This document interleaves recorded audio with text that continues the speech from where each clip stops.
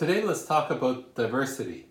The term diversity has become associated with the human rights movement and lives in the same space with terms such as enforcement, quotas, affirmative action, and despite these seemingly negative terms, there is a powerful case for organizations to adopt a positive and proactive approach to diversity.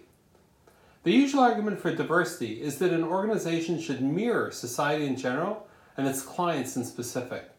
While true, the greatest benefit of diversity does not stem from this argument, but from another, the creative power of a diverse team. So let's do a diversity exercise.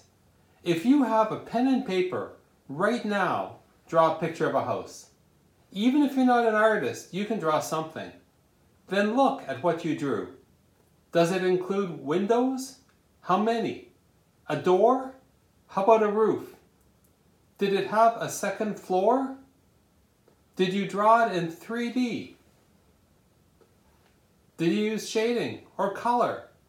Each of us probably did it differently, but if we compared our pictures and then redrew it, we likely will include all of the features that were drawn by others. This is the power of brainstorming, and particularly the power of diversity. Each person brings their own experience, resulting in the group's knowledge base growing significantly. A different perspective from one person can spark an incredibly rich response from others. For this reason, organizations and teams that seek diversity, not homogeneity, will always be more creative. Diverse thinking produces diverse results. So here's my challenge for you. Try this diversity exercise with your team. What were the results? And here's a creative insight. Diversity is not a negative term, especially compared to terms like groupthink, conventional wisdom, towing the line. And here's some interesting trivia. While IBM's motto for many years has been think, Apple's motto was think different. Might there be a connection to diversity? I'm Randall Craig. I hope this got you thinking.